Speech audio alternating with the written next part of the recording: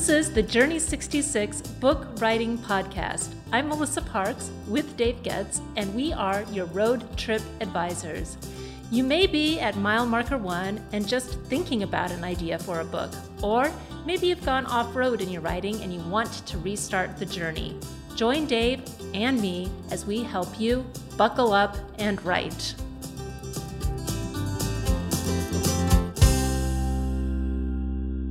How do I get published in the Wall Street Journal? It's a question asked by many who want to start at the top without putting in the work at the bottom.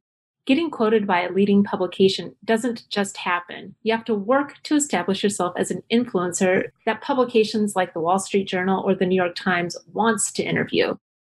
Today, we are speaking with Emily Bouchard, a leadership and legacy consultant who has published multiple books on topics related to her expertise in family dynamics, specifically in helping people to have difficult conversations. Most recently, she co-authored and published Beginner's Guide to Purposeful Prenups, 3 Essential Elements for a Successful Prenup Conversation. Emily says that writing books isn't as much about book sales as it is about building her thought leadership platform, which has led to multiple appearances in national media like the Wall Street Journal, the New York Times, and Forbes. She's even made an appearance on the Today Show. What did all this exposure as a thought leader do for Emily? Well, today Emily's here to share her journey with us. Welcome, Emily. We're so glad to have you with us today. Well, thank you. I'm so glad to be here. So before we get started, Dave and I like to share where we've made progress in the week. So Dave, how about you go first? Where have you made progress? So I'm still enduring potty training with this puppy. It's only a week since I've had this same conversation on this episode or on this podcast. And so I'm not sure we're making any progress, but my wife is gone this week and most of our kids are gone. And so it's just me and the dog. And so I'm not getting a lot of sleep.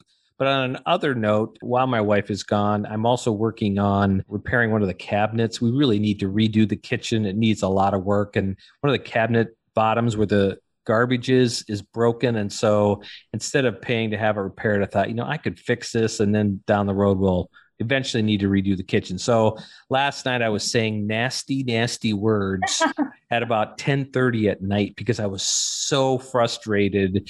I went to bed so frustrated because I put the rails. Anyway, I don't even go into it, but I did make progress this morning. I got back up and in between taking the dog to the vet and a coaching call that we had, I fixed it. So now I'm really happy. Dave, are you naturally a mechanically inclined person or is that not one of your strengths? I am somebody that can figure stuff out. Yeah, that's true. You go figure it out, right? YouTube. Yeah, exactly. So I can learn. I wouldn't say naturally mechanically inclined, but I can figure stuff out. Anyway. Hey, so what about you? What about some progress for you? Well, I was on vacation for about a week and a half. And so I didn't exercise for about 2 weeks straight. Well, I take that back. We were in Colorado, so I did go on a few hikes, but I didn't run. I didn't really do anything. And so yesterday, my running pal and I got back out on the trail and we are committing to sticking with a new exercising workout schedule. We may even try out Orange Theory, which is this philosophy where you go between intense cardio and strength building and you're in this orange zone where you're supposedly burning more calories and yada, yada. I don't know. It's kind of expensive, but we're going to give it a try. So we made a call and made an appointment. So we'll see if that happens. We've only been talking about it for over a year. So I think it's progress that we actually have an appointment to try it out. That's huge progress. Yeah. Yeah. Starting something new like that is huge progress. It is. It's hard. And sticking with it will be even more difficult because I hear that these workouts kind of make you want to puke. They're so hard. So we'll see if I stick with it. How about you, Emily? Have you made any progress this week? I did actually. I learned about something that really shocked me in terms of the high suicide rate in a highly, highly affluent community. And I knew that children that are born into families that are very affluent and very successful parents and in these really affluent communities can be quite at risk. And there is some really good research that came out of Columbia University to really prove that. But when I found that out, I realized, wow, there's lives at stake. And I wanted to really dive in and start doing research around not only what are the underlying causes for that, but more importantly, how to shift that. And we all met at an incredible conference that happened last week, and we learned a lot about the positive psychology approach to life. And I wanted to really look at how to bring really applicable, immediate tools and resources to people that could have maybe shift that tide. And I'm super passionate about doing what I can to maybe stop suffering where it's not necessary, where you don't have to experience it. And it's such a miss in terms of that population, because they have the opportunity to do so much good in the world and for themselves if they can have a really healthy well-being internally. And so the progress I'm making, and I made this week, is I am looking into a PhD program because I want to do the research really impactfully and effectively.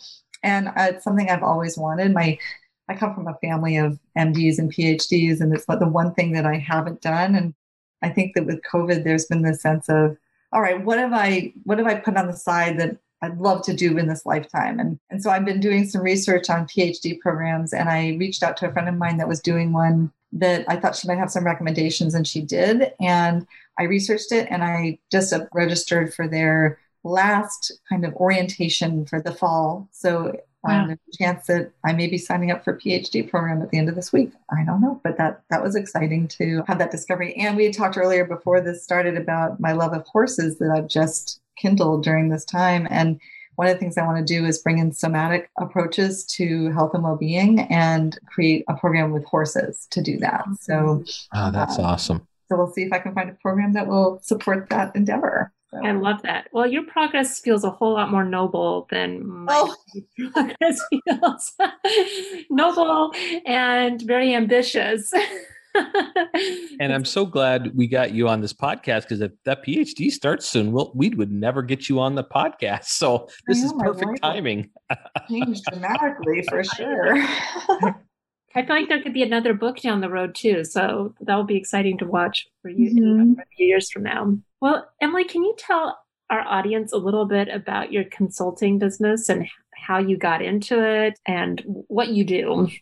I didn't know that this work existed. I'm a social worker. I have a master's in social work. I have a BA in child development. And I did a personal transformation course for 8 days. And I met somebody at that course that ended up being impressed with how I showed up, I guess. And he referred me to a company back in 2004 because he knew that I had started a consulting practice and coaching practice for blended families, for step families, and have a really clear, specific niche in terms of the complex dynamics that families that are, blending two households, two sets of children, or maybe one person coming in that never had kids and is suddenly co-parenting kids that aren't theirs biologically, all the different things that happen with that. And he referred me to a company that worked with families with 25 million or more in assets in terms of how to successfully transition their estates and their businesses to the next generation, the rising generation.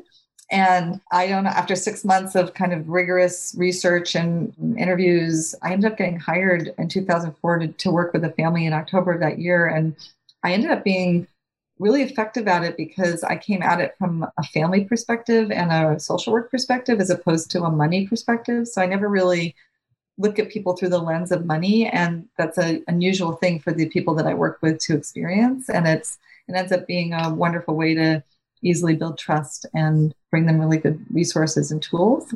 And so I worked for that company for about 9 or 10 years. And then I ended up getting trained as a money coach through the Money Coaching Institute because I kept hearing the same complaints, the same thoughts, the same dynamics over and over again, no matter what part of the country I was in, whether I was in Canada or the US.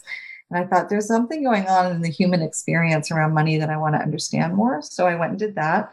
And then I started working with a woman who had a company to be able to promote that work. Because it was separate from the work I was doing at the consulting firm as a listening coach. And I ended up becoming managing partner of that firm. And I did that for 8 years with her. And it was long distance. She was in Israel and I was in the States. So that was a really expansive time. And then 3 years ago, so would that been 2018, I was recruited to work at Ascent Private Capital Management, which is a multifamily office within US Bank. and we work with families that have 75 million or more in assets. And I do the same work that I was doing all along, but within a large institution and with a really phenomenal national team, a PhD historian, PhD psychologists, and wealth strategists that have legal degrees and expertise in tax, and CPAs that are really effective at like aggregate reporting when you have to report on all these different investments in all these different locations, and then philanthropic advising as well. And we get to work with families all over the country, all over the world, really. And it's been a phenomenal experience for me. I never thought I'd work at corporate America, and I'm just thriving there. And the team's fantastic. And I'm still able to expand the thought leadership that I do, which is, it's good for everybody. So that's why I'm here with you all, because, to get the word out about what's possible is so important. What an incredible career you've had. It's really, really inspiring how you've adjusted along the way. So tell me, when you wrote your first book, what was happening in your life and maybe in your consulting, and that made you think, I need to write a book? And how did that play out for you? What were your expectations and what were your hopes when you wrote the book, and why did you write it?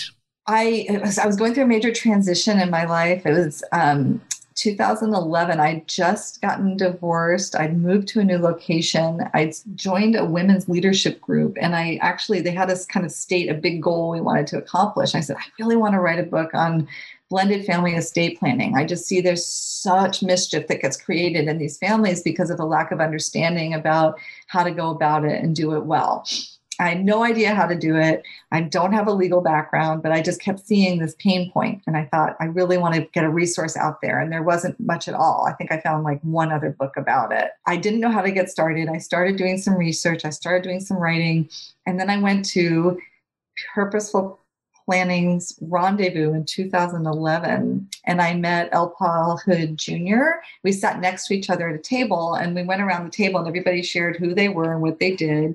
And he told everybody that he was writing a book on blended family estate planning. And I was like, I want to write that book. And so we had this great meeting of the minds.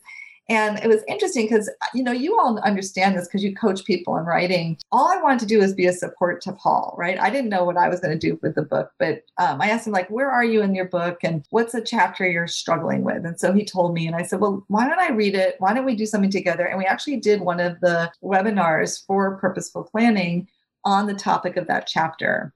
And it really re-energized him in terms of the writing, because as you know, people can get, what did you call that? There's a word you used that I loved, but you said that one of the authors you're working with is in this, what did you say, David? It's a really dark space, like a dark tunnel with no light in sight. I don't know how else you describe it. The dark tunnel part of it. Yeah. So Paul was having that with that chapter. And so I brought a bunch of light into it. I was curious, I was interested. And then what happened was, I brought the lay person's perspective, right? He's an attorney. He writes from that kind of the legal jargon. He's really knowledgeable, super intelligent. And I just said, let me read your chapters. And so I just read the chapters, and I would send him back a bunch of questions. And then I would give suggestions, like, what if there was an outtake box? What if we had action steps at the end?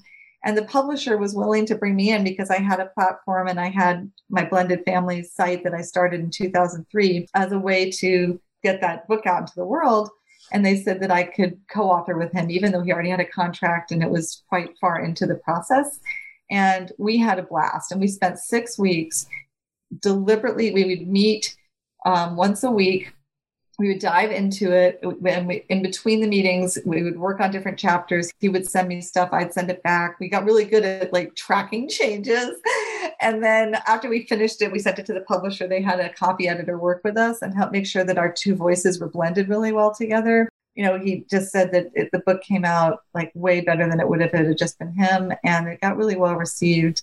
And it was something that people could use for their clients. Attorneys could use with their clients really well. And then any lay person could pick it up and get really knowledgeable before they went to an attorney, so that they were being efficient with their time and that they knew what they needed to be focusing on. So that's all about empowerment of people. That's really why I get inspired to do it. That's what I was going to say. It sounds like you went into the book writing process not because you wanted to be a New York Times bestseller or to make a lot of money or to say, hey, I've written a book, but because you really wanted to help people. You saw that there was a need and you had what it took to help them with those needs.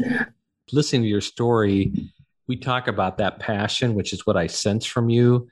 And we just say, if you don't have the passion and this missional sense, deep missional sense about why you're doing it, go do something that's a lot easier. How did that book itself help you in your work?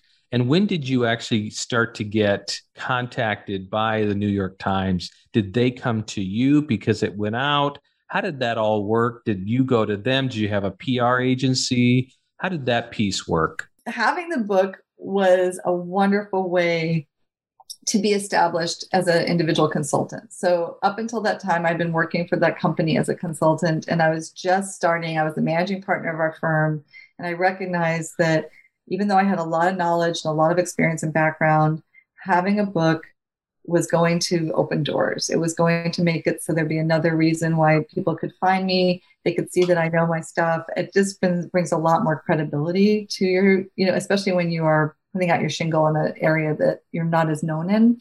Yeah. Because even though I was known within, I did really good work with that company, but it was that company's name. It wasn't my name. So that was really important for me. In 2003, I had launched a website. I went to like a entrepreneurial boot camp. And one of the reasons I so enjoyed meeting you all and why I'm here is because of our joy of talking about how highly niched I am, like how I'm very specialized within a specialty field. Yeah. And I learned this at the boot camp. There was a marketing expert there, and he talked about how he had a toilet start overflowing spontaneously at like 2 a.m. And at that time, all he had was a phone book, and he leafed through to find a plumber. And he saw this ad that said just toilets. And he immediately called that plumber. That plumber came immediately. They took care of it. And he's like, look, I have to ask you, how can you just do toilets? And he goes, are you kidding? When I was just one of the plumbers, I never got calls. But being just toilets, look, you called me. And all my trucks are stocked with just what I need for that. I had to grow exponentially because of it. And that's what he talked, that was his example of niche marketing at its finest. And I knew I wanted to help people, and I could give them all kinds of communication tools. And when I was starting and putting out a shingle for my coaching practice, I found out that being really highly niche was very important so that I could be found by the people that could benefit the most. And I just started with what I knew. I was a stepmom at the time. I was a stepdaughter, step-granddaughter. Like I just knew I was steeped in it. And I had the training as a social worker, and I just understood family dynamics really well. So I specialized in blended families. So I met somebody who helped me launch the website, and he said, you need to research keywords. What are people that are doing that work or are in that lifestyle searching for online? This is just back in 2003 for resources. And I just gave him a huge list: step parenting, step families, co-parenting, coupling, uncoupling. And I wrote blended families, blended family. And he looked at it. And at that time, people were searching for that phrase, but there was not a lot serving that phrase.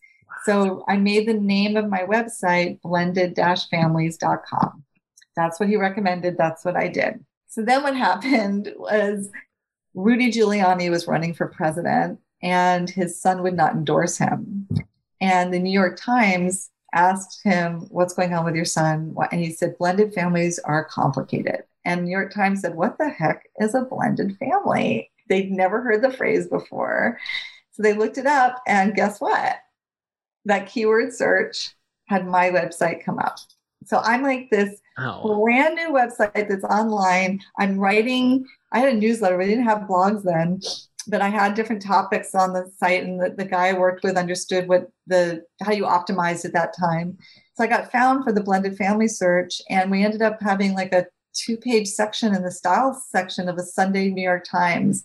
And I had a couple clients, and they were willing to be interviewed, and they got featured, and it put me on the map. So, the thing I would say is be super crystal clear about your particular niche and get it on the net so that you're found for that niche, and then be timely. Like knowing that if you're aware of the news, I got in the Wall Street Journal because a client was working with me, and she said, hey, are you going to write something about James Gandolfini and the fact that his estate plan is all over the news right now? And I was like, I had no idea. And this is that actor from The Sopranos. And He died really suddenly of a heart attack, and he had two families. He had his first marriage, his former wife had a 14-year-old son with him, and then he had a new wife, and he had like a 9-month-old baby girl.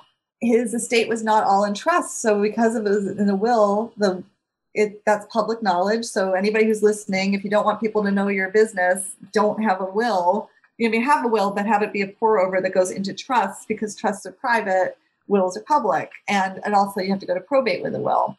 There's a legal mess that happens with that. So definitely have trust. If you take nothing away from this, that's important. But he set up his estate in such a way that the two children were co-owners of an estate he bought in Italy, and nothing could be done, and it couldn't be sold until the youngest was 25 years old.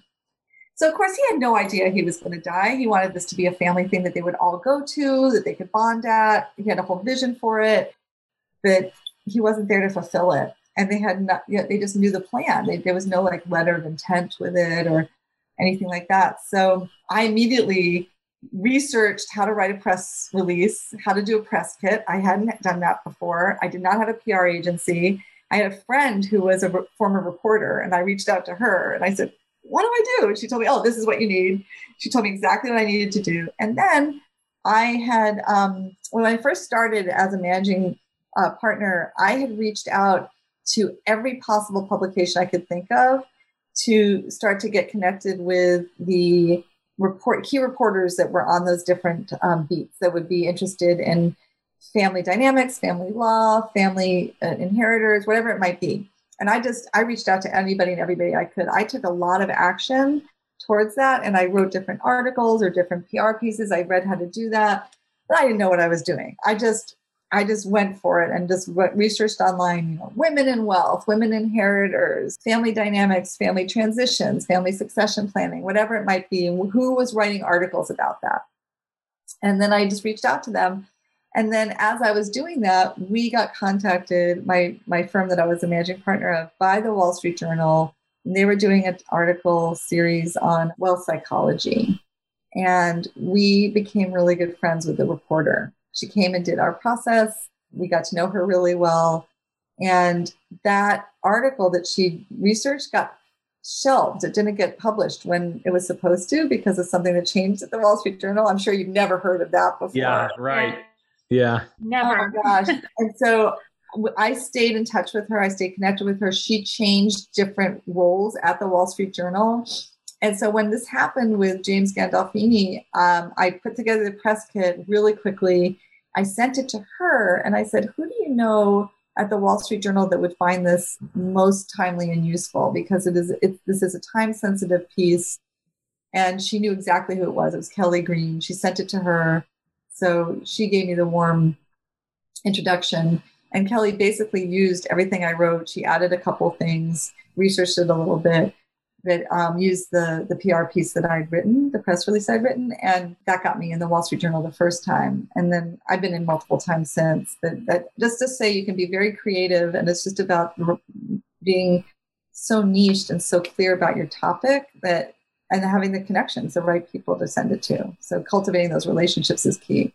You have a tenacity that I think a lot of people don't possess, or they underestimate they have deep within them. And you just went after it. I don't know how to write a press release. Let me do some research and figure it out. Let me figure out how to make connections with these reporters who couldn't really care less about who I am. But your persistence and tenacity, I think, are such a great example for our listeners. So thank you for sharing that. I became friends with the reporter from the New York Times way back from that first one. And even though they left the New York Times and they went other places, I still stayed connected and said, how are you? Where are you? What are you up to? Like just keeping that relationship. You have no idea who they can connect you with. Just love your story of, I didn't know how to do it. So I Googled on how to do it. And then I asked somebody and then I did this. And that's how it happens. I am really, really impressed with that because that is how you write. That's how you publish. That's how you get quoted in the New York Times. The one thing I want to turn to, because I don't want to lose this, and I think it parallels with what you're doing, what you did before, but you and I were talking just briefly about Clubhouse, which is the new app. So I feel like you're doing with Clubhouse what you were doing with this other stuff. Hey, I don't know a lot about it, so I'm going to dig in and find out. So maybe you can tell our listeners, what is Clubhouse and how did you try it and how is it working for you, and what we should know about it. Well, and it's a perfect segue to what I was just talking about. So Clubhouse is a new app. And what's great about you asking me about this right now on this date is they just opened it up to the entire world. So before it was a beta test, it's still in beta. It was just for iPhone users and you had to get an invitation. Then they expanded it out to Android and you had to get an invitation. Now anybody can sign up and be on it. So it's perfect timing for anybody who's writing a book.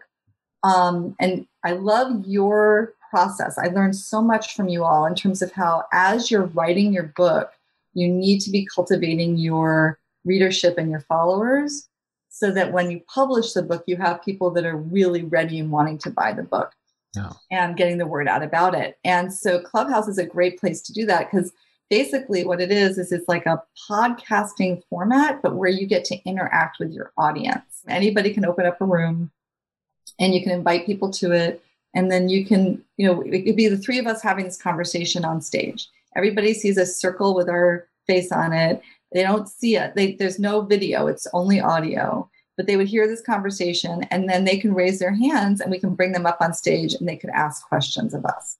And you develop a direct relationship with your audience.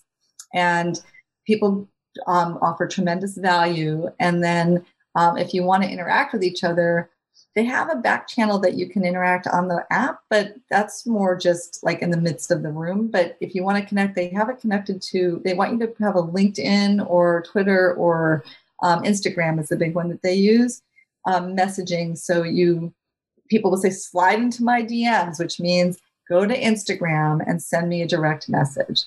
Wow. And I wasn't even on Instagram when I got onto Clubhouse. And now I don't know, I probably have like 600 followers on it now. And Clubhouse, I have about, almost 800 followers. And I've done a couple of rooms on prenups because I'm really passionate about helping people have that conversation. I've been invited up into some other rooms that people have had about prenups. And then I go into like rooms for stepmoms and bring value and support them. But basically, there's a club. So when you go into Clubhouse, there's definitely rooms that you want to go into about how to use the app, right? And they have all kinds of great information online about it. But you want to get familiar with the different phrases and terms they use. So the hallway is where you see which different clubs are hosting rooms. And you follow different clubs that you really like the topic of. So like for you all, there would be, I'm sure there's clubs for book writing or authors or aspiring authors, whatever it might be. And you can search. There's a keyword search and you can find people that are author coaches or aspiring author. And you can look at what clubs serve or audience. So for me, I did searches for wedding and dating, did searches for prenups, and I did searches for blended family and step families. And then I just started looking at what clubs and how many people were involved in them and who were the people that were leading them. And you just get to know them. And people have bios and you get to see who they are and what they've been doing and why you would want to listen to them. And you can also go to their Instagrams and see what they post there. And you kind of curate who you follow because whoever you follow, the app's algorithm is going to send you rooms that they're doing. I'm very eclectic, so I get rooms on all kinds of topics, like quantum physics and health and wellness and travel. And I just love it. It's really fascinating. And then there's a club called Clubhouse Mastermind, and it's been phenomenal. They have a room every morning at 7 a.m. Pacific time. And it's all about how to maximize using Clubhouse. And I've learned so much from them about how to be effective and how to develop really good relationships with people and how to be successful on the app. And what I'll say in terms of the segue is there are rooms where they do pitches, where you can pitch to major media outlets, people that own television stations and they're looking for new TV shows.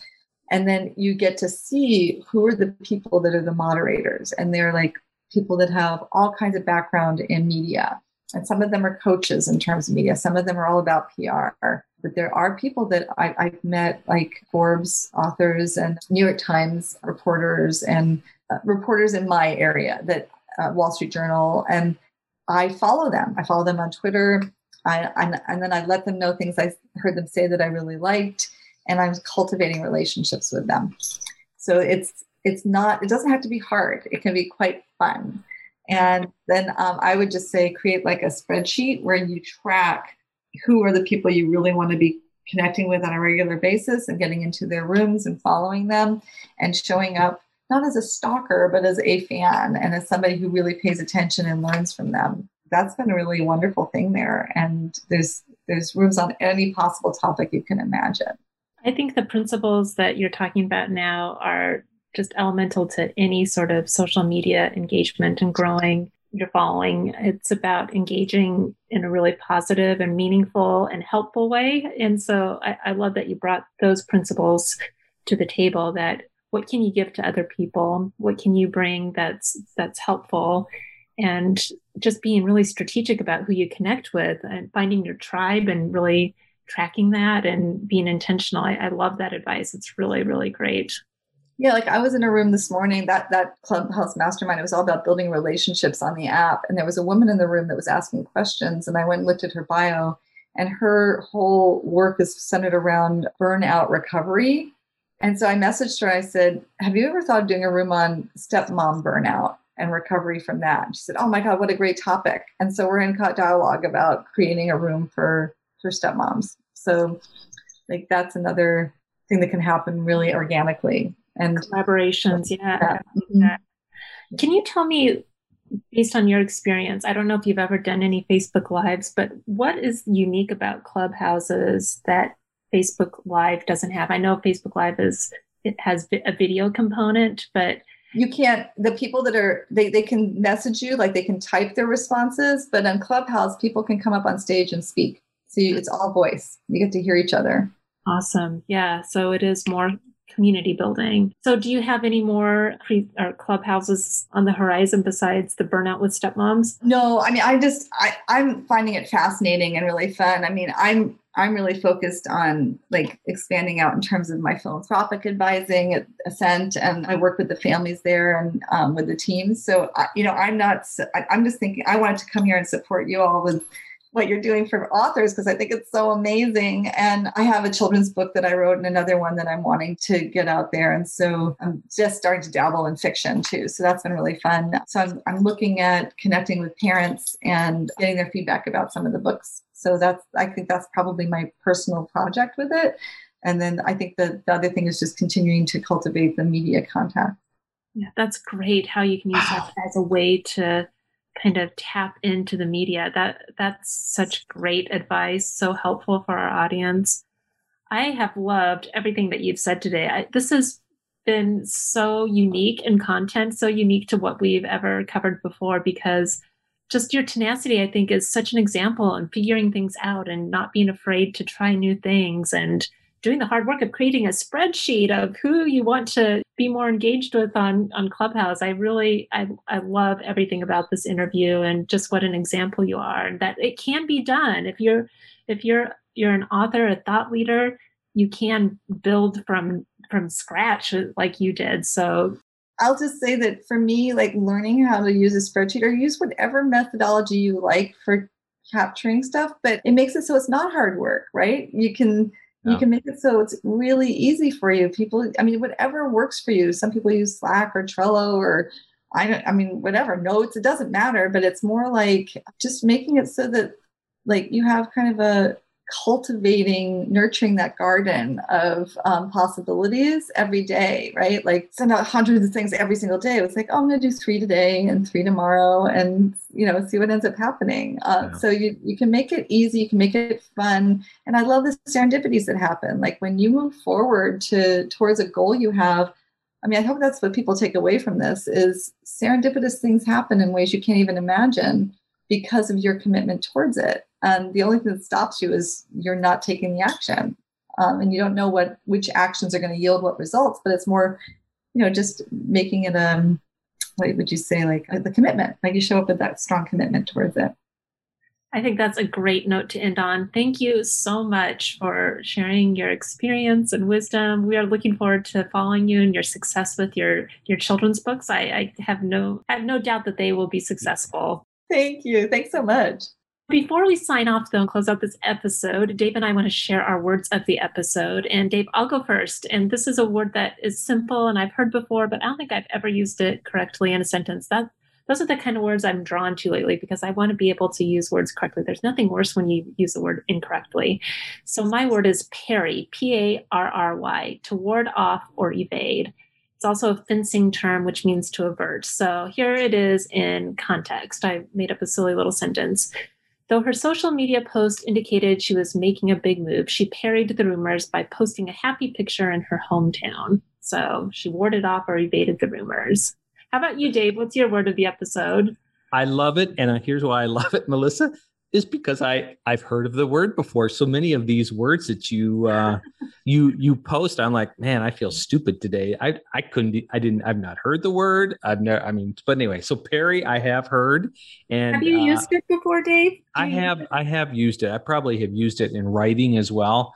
But yeah, it's one of those words that I think it's a short word, two syllables, and it has just a really great meaning, and it's better than evade, right? Or to avert.